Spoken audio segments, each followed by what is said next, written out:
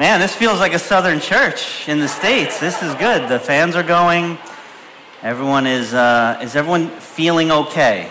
Okay, yeah. If you need to go out, I know it's not the sermon. You just go out, get cooled off, come back in, because the message today might be a little spicy too. My microphone is got some things going on with it, so I don't know if that's me. If that is, tell me. If not, I will just continue to go along. And today's message has really two parts. And the reason it has two parts is because we're approaching a difficult passage in Ephesians.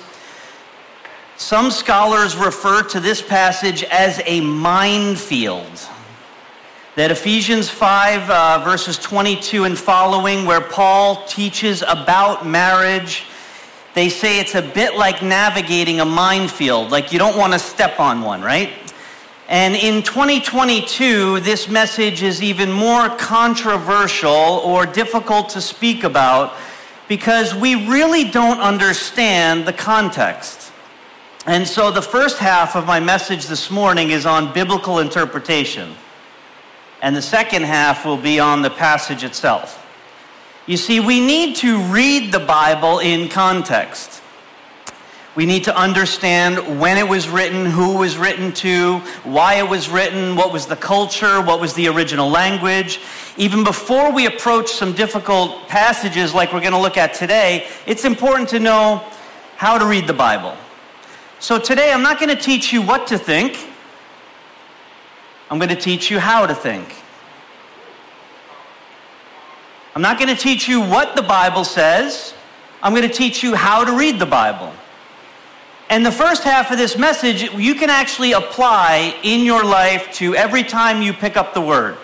Every time you open Scripture, any passage that you come across, you can go through this, keep these notes, and use them. Biblical interpretation has a fancy word. It's called hermeneutics. Hermeneutics is the process of rightly interpreting the Bible.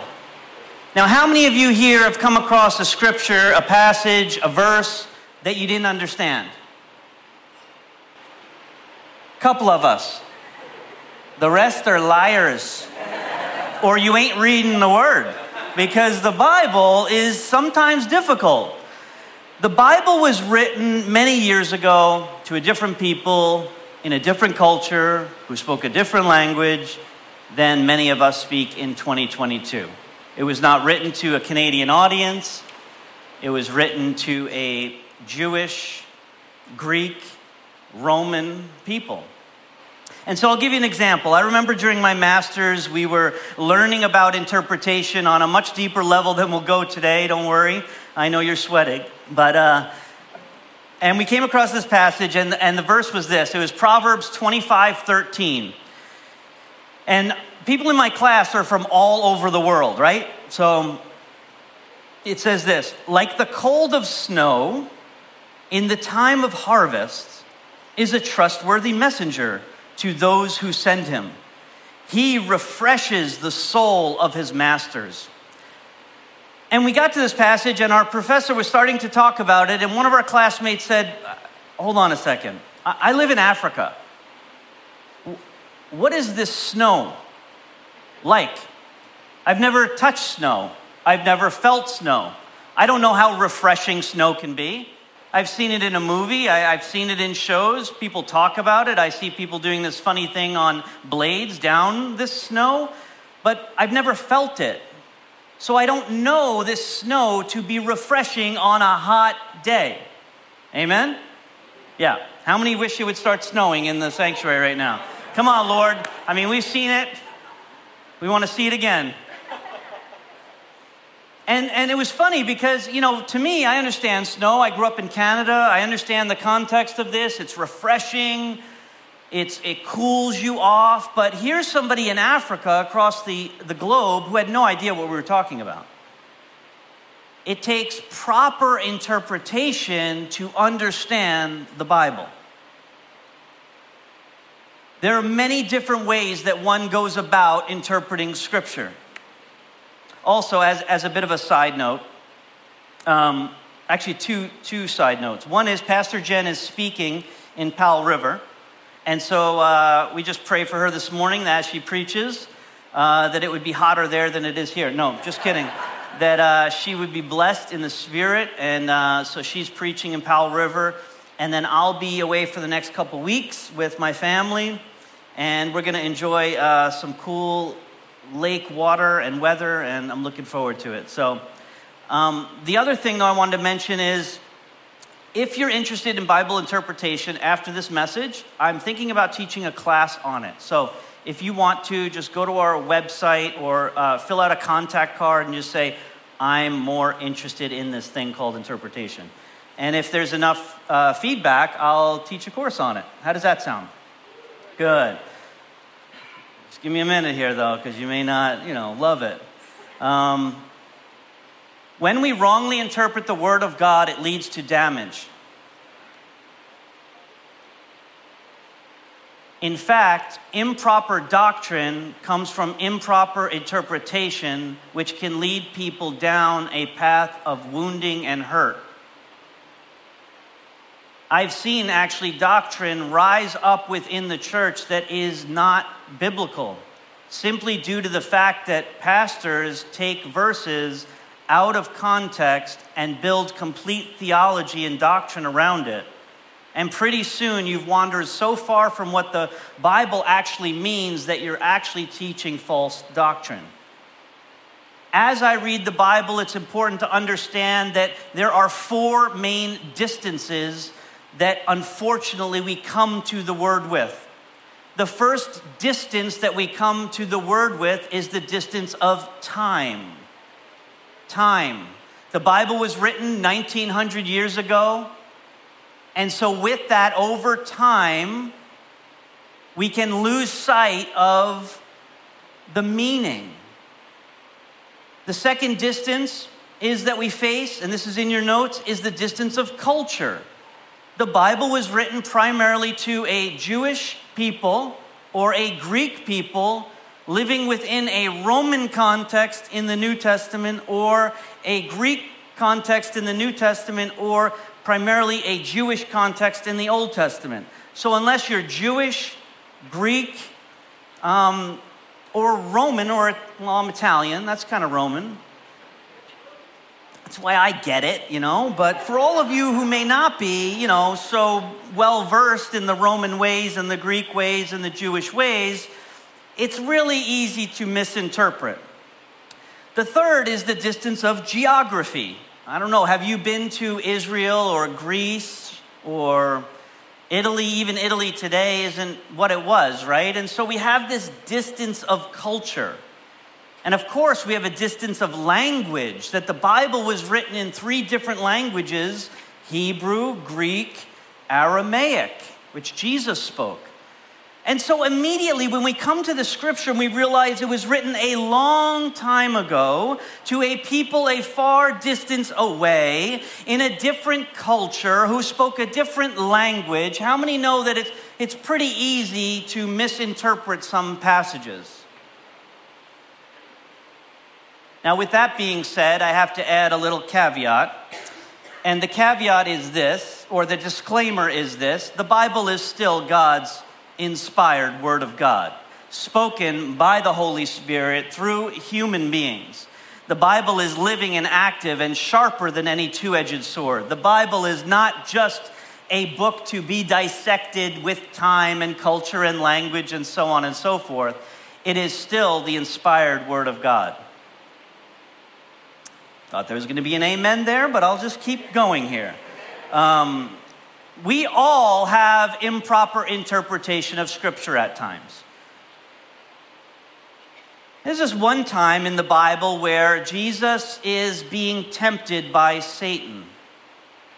And Satan actually uses Scripture to tempt Jesus into sinning. And in these passages, it's interesting to see how the enemy had a bad biblical interpretation. Because Jesus would always come back at him with a proper interpretation of Scripture. Now, I'm not saying we can fight all of our spiritual battles with proper biblical interpretation. I'm just saying that the enemy can use Scripture against you.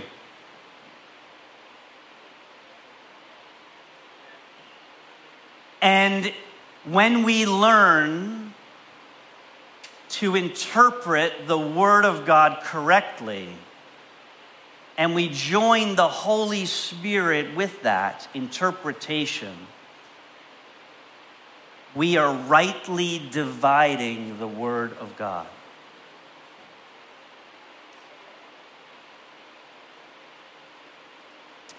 I'll give you one example of one interpretation. The Bible has different genres. Not all of the Bible is one way, narrative. It's not all poetry. It's not all prophecy. It's not all biography or autobiography. It's not all songs and wisdom literature. It's all of that. The Gospels are story. But Psalms, much of it is poetry. In Isaiah, we'll read this verse.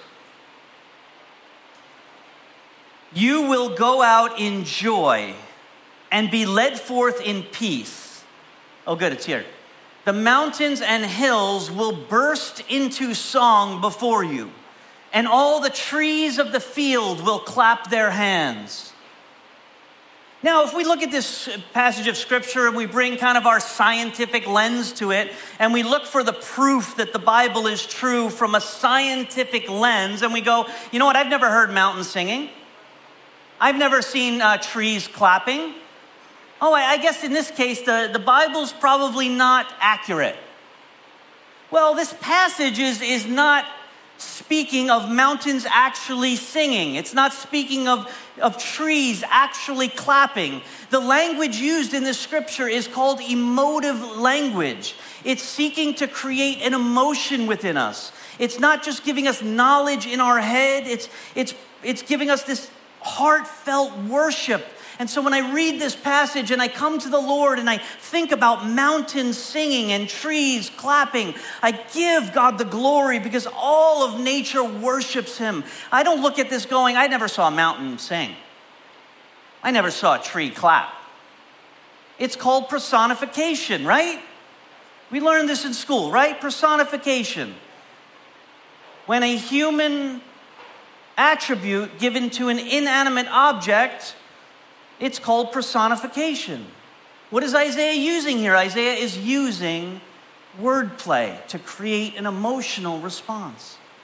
And the beautiful thing about that is that it bypasses my mind, it goes to my heart, and as I worship the Lord, I can sense the mountains singing, and I can sense the trees clapping.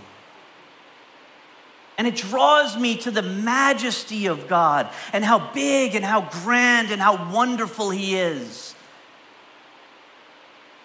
I could miss the whole point of the passage if I'm simply looking for mountains singing and trees clapping.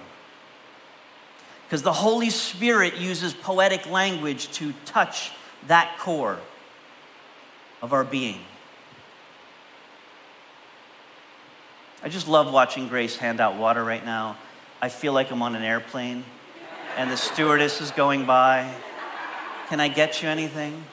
And you know what I love about church is there is no first class. All right? We are all together in this thing.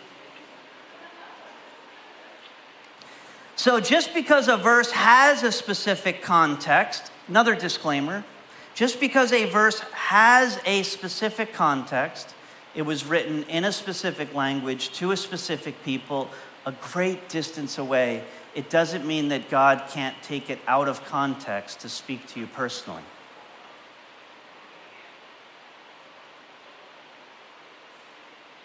They didn't teach me that at my master's. They never got to that point. But I believe that because how many of us have these moments in our lives where a scripture in one season can mean one thing and in another season it means something else? You know, how many of us on our refrigerator have the joy of the Lord is my strength? Most of us don't even understand the context that was written in, but it's true. The joy of the Lord is my strength. And so God can break his own rules. But we just have to be careful when we're making sweeping statements. We have to be careful when we're teaching. We have to be careful when we're forming doctrine and theology based on our opinion. So our main point this morning, we're there. I love you. But this group is highly favored. Amen. So now we get to Ephesians 5, 18 to 33. Paul is writing to the church in Ephesus in the first century. He's writing to a predominantly Greek and Roman culture infused with Jewish culture. He's writing to three cultures. He's writing this passage called a household code. A household code, which means this is about wives and husbands. If you're a husband or a wife, this is going to be good. It's for all relationships, though. At the time, men were domineering over women. Women had no purchasing rights legally. If a woman wanted to purchase, by the way, this is not how I feel. This is the context. Wow, I should have said that at first. This is not how I feel. This is the context for the way the scripture was written. So if a wife wanted to buy a piece of land, she had to go to her husband to ask him, can I go and buy this piece of land? Men were obviously not just the head of the household, they were so domineering. Like in Roman culture and in Greek culture, a woman was a servant.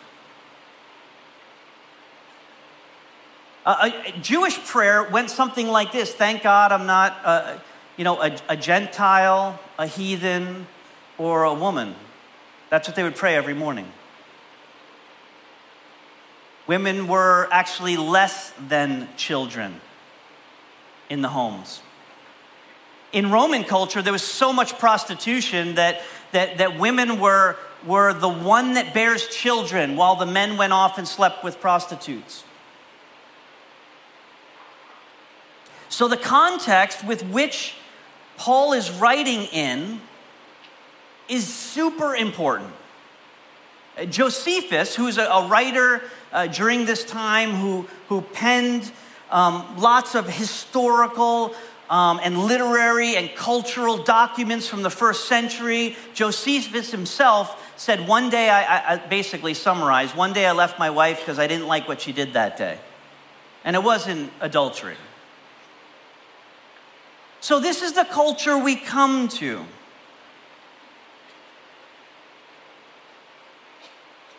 Here's the beginning of it. We're going to start in 18, which for some reason in our Bibles, you start after verse 21, but I'm going to start before that. It's really important when you're looking at Scripture to look at what comes before it and what comes after it.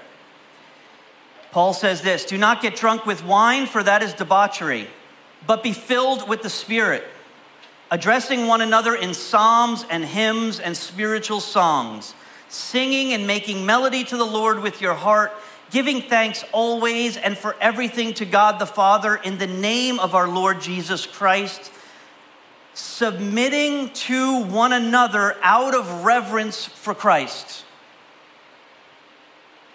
Highlight that, underline it. If you don't do that sort of thing, memorize it. Submitting to one another out of reverence for Christ. How we approach the next passage, the next section of Scripture, is with this in mind. This is why this message is called mutual submission. There's a submitting of one to another for every person in relationship, in the church, in the home, in friendship. There is a mutual submission. Paul says, address one another in psalms and hymns. Why do we do that at church, but we go home and we don't do that? I don't mean sing worship songs. I mean when I approach my spouse it should be, Paul says, like a hymn, a song. When I talk to my wife, it should be harmony. When I talk to my wife, it should be a wonderful sound like the one we heard on Sunday morning. But many times we fight on the way to church, and we fight on the way home from church. But in church, we're good. Yeah, bad interpretation. Giving thanks in everything. Paul is talking about all relationships. All relationships. Now we come to the next passage. Wives, submit to your own husbands as to the Lord. For the husband is the head of the wife, even as Christ is the head of the church, his body, and is himself its Savior. Now, as the church submits to Christ, so also wives should submit in everything to their husbands. I want to leave this up from, actually, if you could back up to 22 again. Wives, submit to your own husbands as to the Lord. In the original language, the word submit actually doesn't exist. So this should read, wives, to your own husbands as to the Lord. Verse 23 and 24.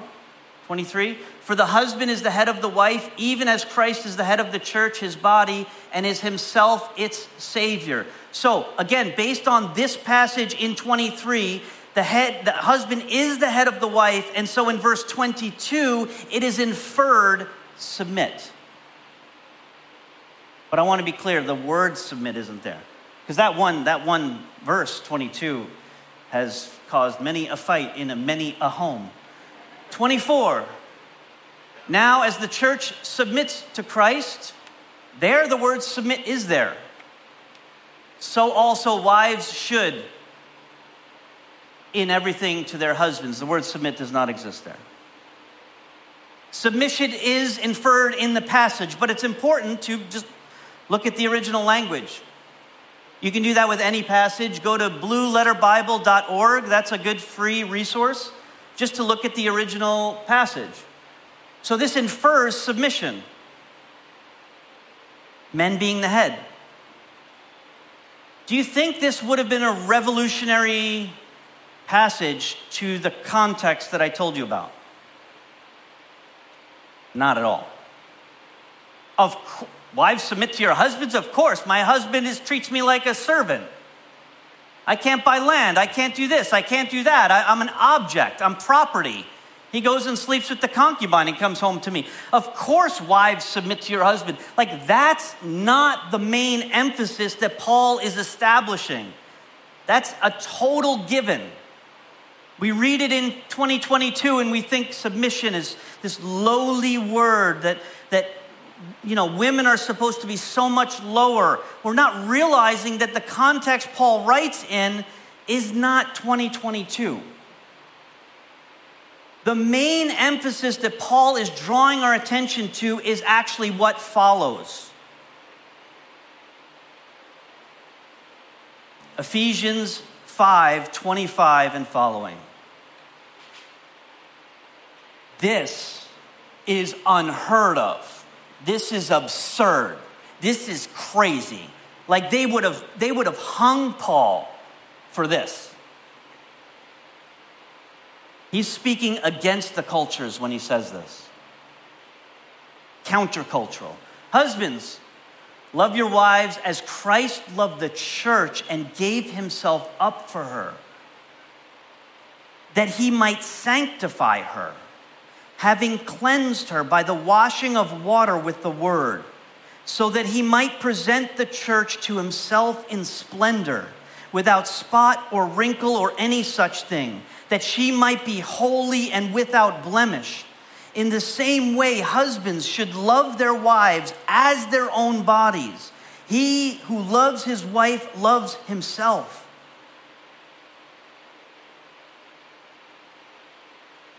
this passage would have been one of the most radical. This would have been that marriage conference that everybody leaves. This is absurd. Husbands, love your wife in the same way that Jesus Christ, like Jesus died on a cross. Jesus gave up everything. We heard today, Victoria shared this. It's just totally in the spirit, but this is what Jesus did for us. And being found in human form, but he took on the form of a servant. So it says Jesus emptied himself and took on the form of a servant. Being born in the likeness of men and being found in human form, he humbled himself by becoming obedient to the point of death on a cross. Therefore, God has highly exalted him and bestowed on him the name that is above every name, that at the name of Jesus every knee should bow, in heaven and on earth and under the earth, and every tongue confess that Jesus Christ is Lord, to the glory of the Father. And Paul says that in Philippians, that is what husbands do for their wives.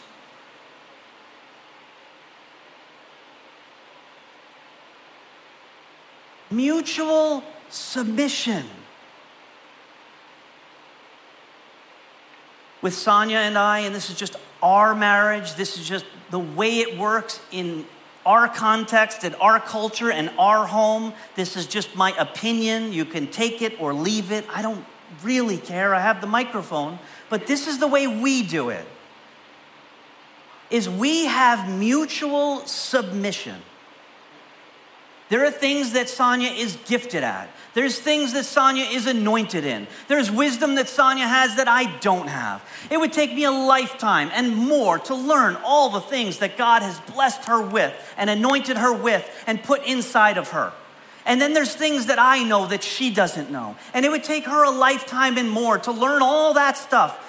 But what God does is he takes two people and he says, you are one flesh. You are united in the Spirit. You are one.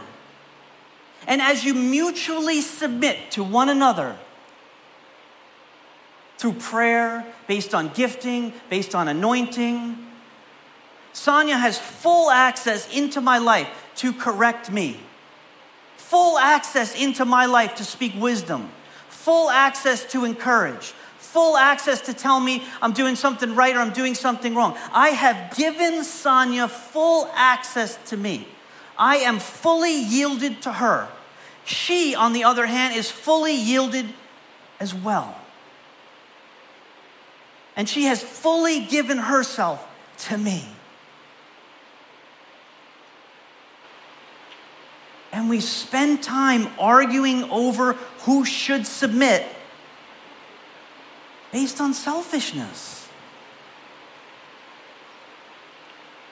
I'll tell you, if husbands would love their wives the way Christ loved the church,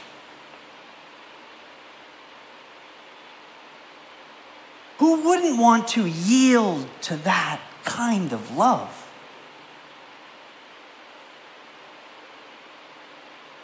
The reason that I personally, my opinion, take it or leave it, the reason that this wrong submission where this husband controls the wife and tells her what to do and where to go and has this controlling kind of weird dynamic. The problem with that is it's like you're saying the same Holy Spirit isn't in her.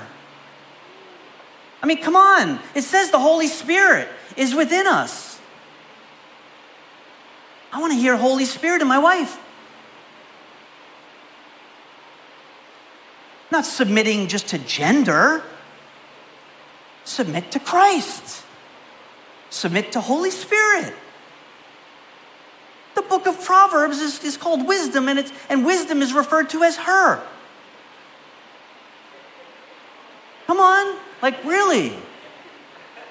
It is hot up here. Oh my goodness, it's getting hotter, even not the temperature, just I can feel it. I'm not telling you what to think. I'm telling you how to think. What works for you and your wife? What works for you and your husband? Talk about it.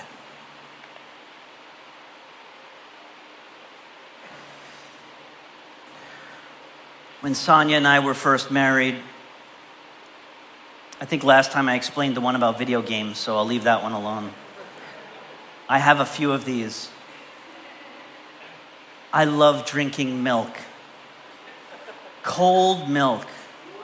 I take milk, I put it in a glass cup, I put it in the freezer for about 10 minutes. I mean, milk so cold your teeth will chatter. I love it. It's just before it freezes. And I used to drink milk. I still do, every night. And I had this funny way of, I would drink the milk and then I would leave the glass on the couch. And this magical thing happened every day. This cup somehow got to the dishwasher, got clean, went back into the cabinet, and it was there again the next day. Men, have you experienced this? Stuff you throw at random places in the house ends up clean, folded, and back in its right place. We're basically children still. It's amazing. Then, my wife had enough. She had enough of the milk-coated bottom cups. And she said, honey, could you do something for me?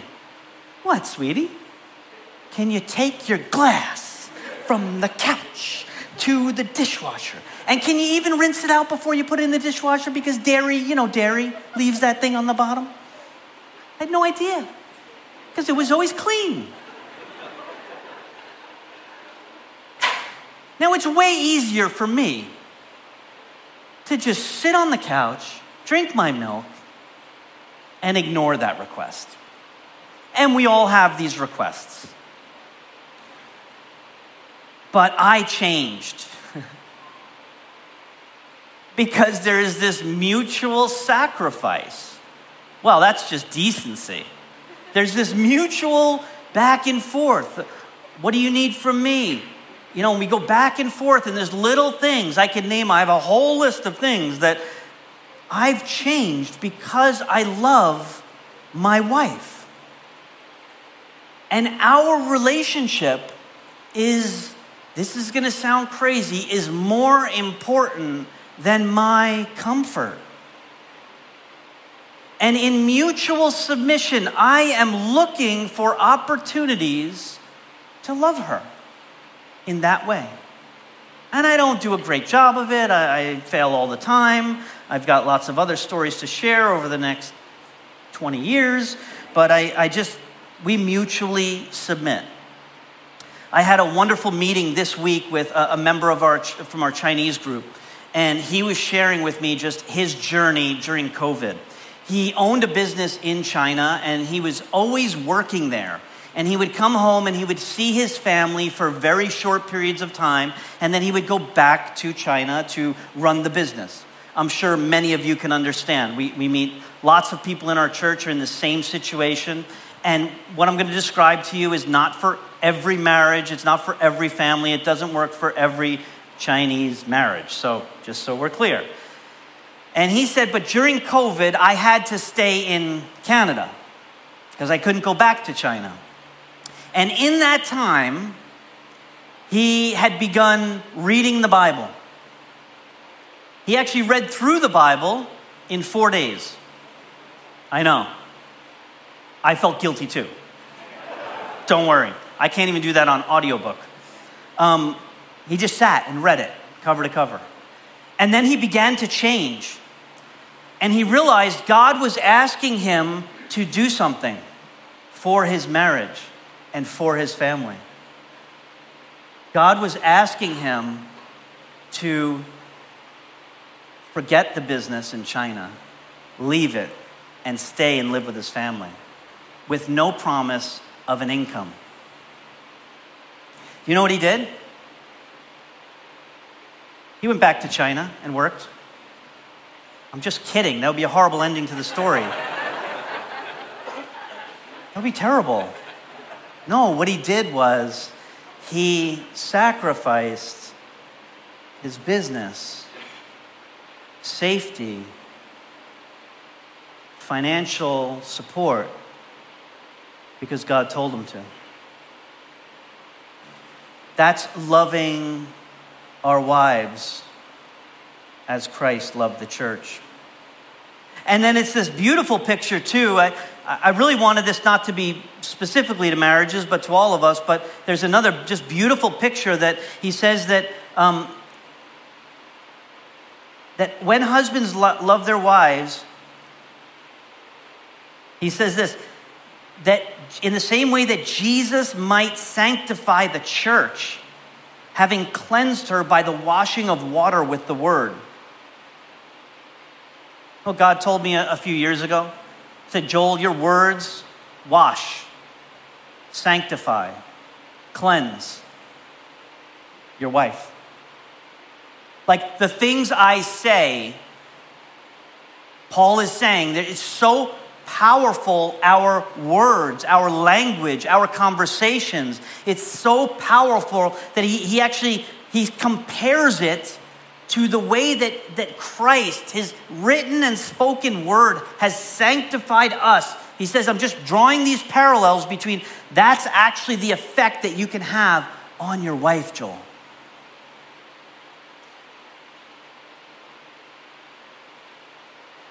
Jesus washed the church with his word.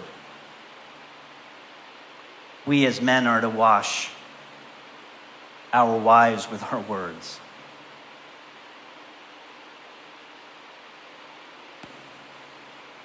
How are we doing? You know, with this heat, I really was going to do a salvation message. And I was simply going to say, you can go to heaven, or you can experience this times 10. Just kidding.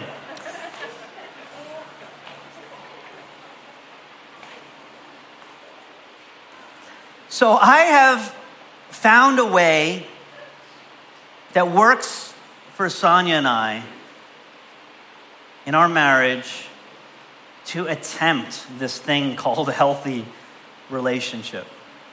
And it's hard. And there's days you don't want to, but it's the best thing for your relationship. I have another small example, and then I will invite the worship team up. We live on a farm. I use that word loosely. It's more acreage, but I remember a few months ago, we had about 75 animals on the farm. And I remember this moment where Sonia came to me, dare I say, yet again, with a desire to have another animal. Now, you have to understand something. When animals come, they usually come by 2s or 5s on our farm. And so we worked our way up to about 75. And Sonia came to me and she said, there's this really, this is good. Oh, actually, she started with this. This will be really good for the kids. I'm like, okay. Let me guess, they're going to get a job. No, there's this really cute pony, that Marshmallow. And let's show Marshmallow. Do we have that picture? Because you've been asking for a picture. And so that's Marshmallow. Not the one on the right, that's Joshua. And then that's Anya, and that's Marshmallow there. And this pony has brought so much joy to our family and our life. And actually, Anya, who's there, she thinks it's only her pony. So we've got to work that out a little bit. But every day, she cleans the stall. She picks up we call them apples, but they're poop. She picks them up, and she cleans the stall, and she brushes her, and our kids ride her. But a lot of you said we heard Marshmallow, and we just keep picturing a giant marshmallow. But this is our pony Marshmallow. So that's a picture. She's adorable. She's a really sweet pony. I don't really know ponies, but she seems sweet. But I remember thinking about that because I really didn't want to get this pony. Like, isn't 75 animals enough? No, just for me? Yeah, enough. Including the kids is 80 animals. But you know what I realized was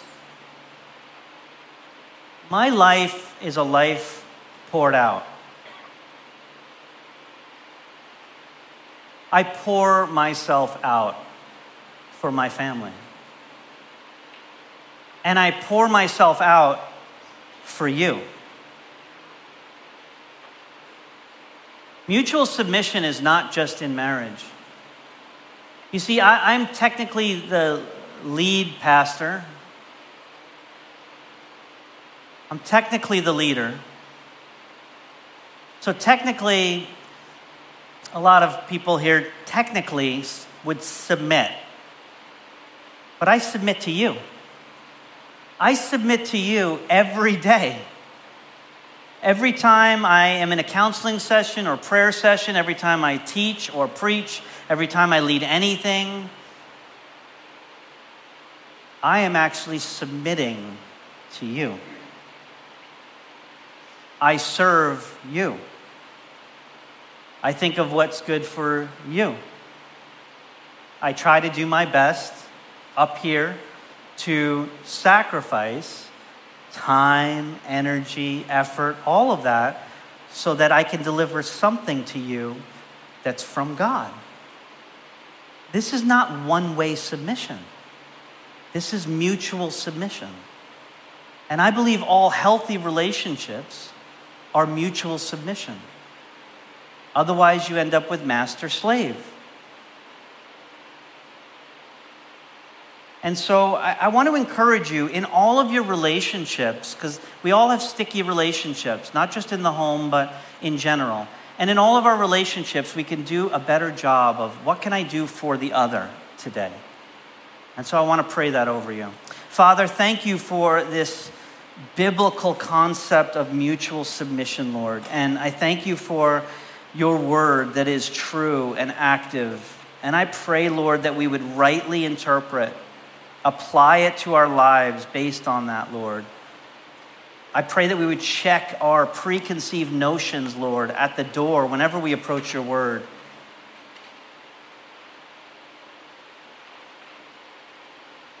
Even now, we take just a few seconds, a few moments to ask you to point out, to search, and to reveal areas that need adjusting to those around us, Lord.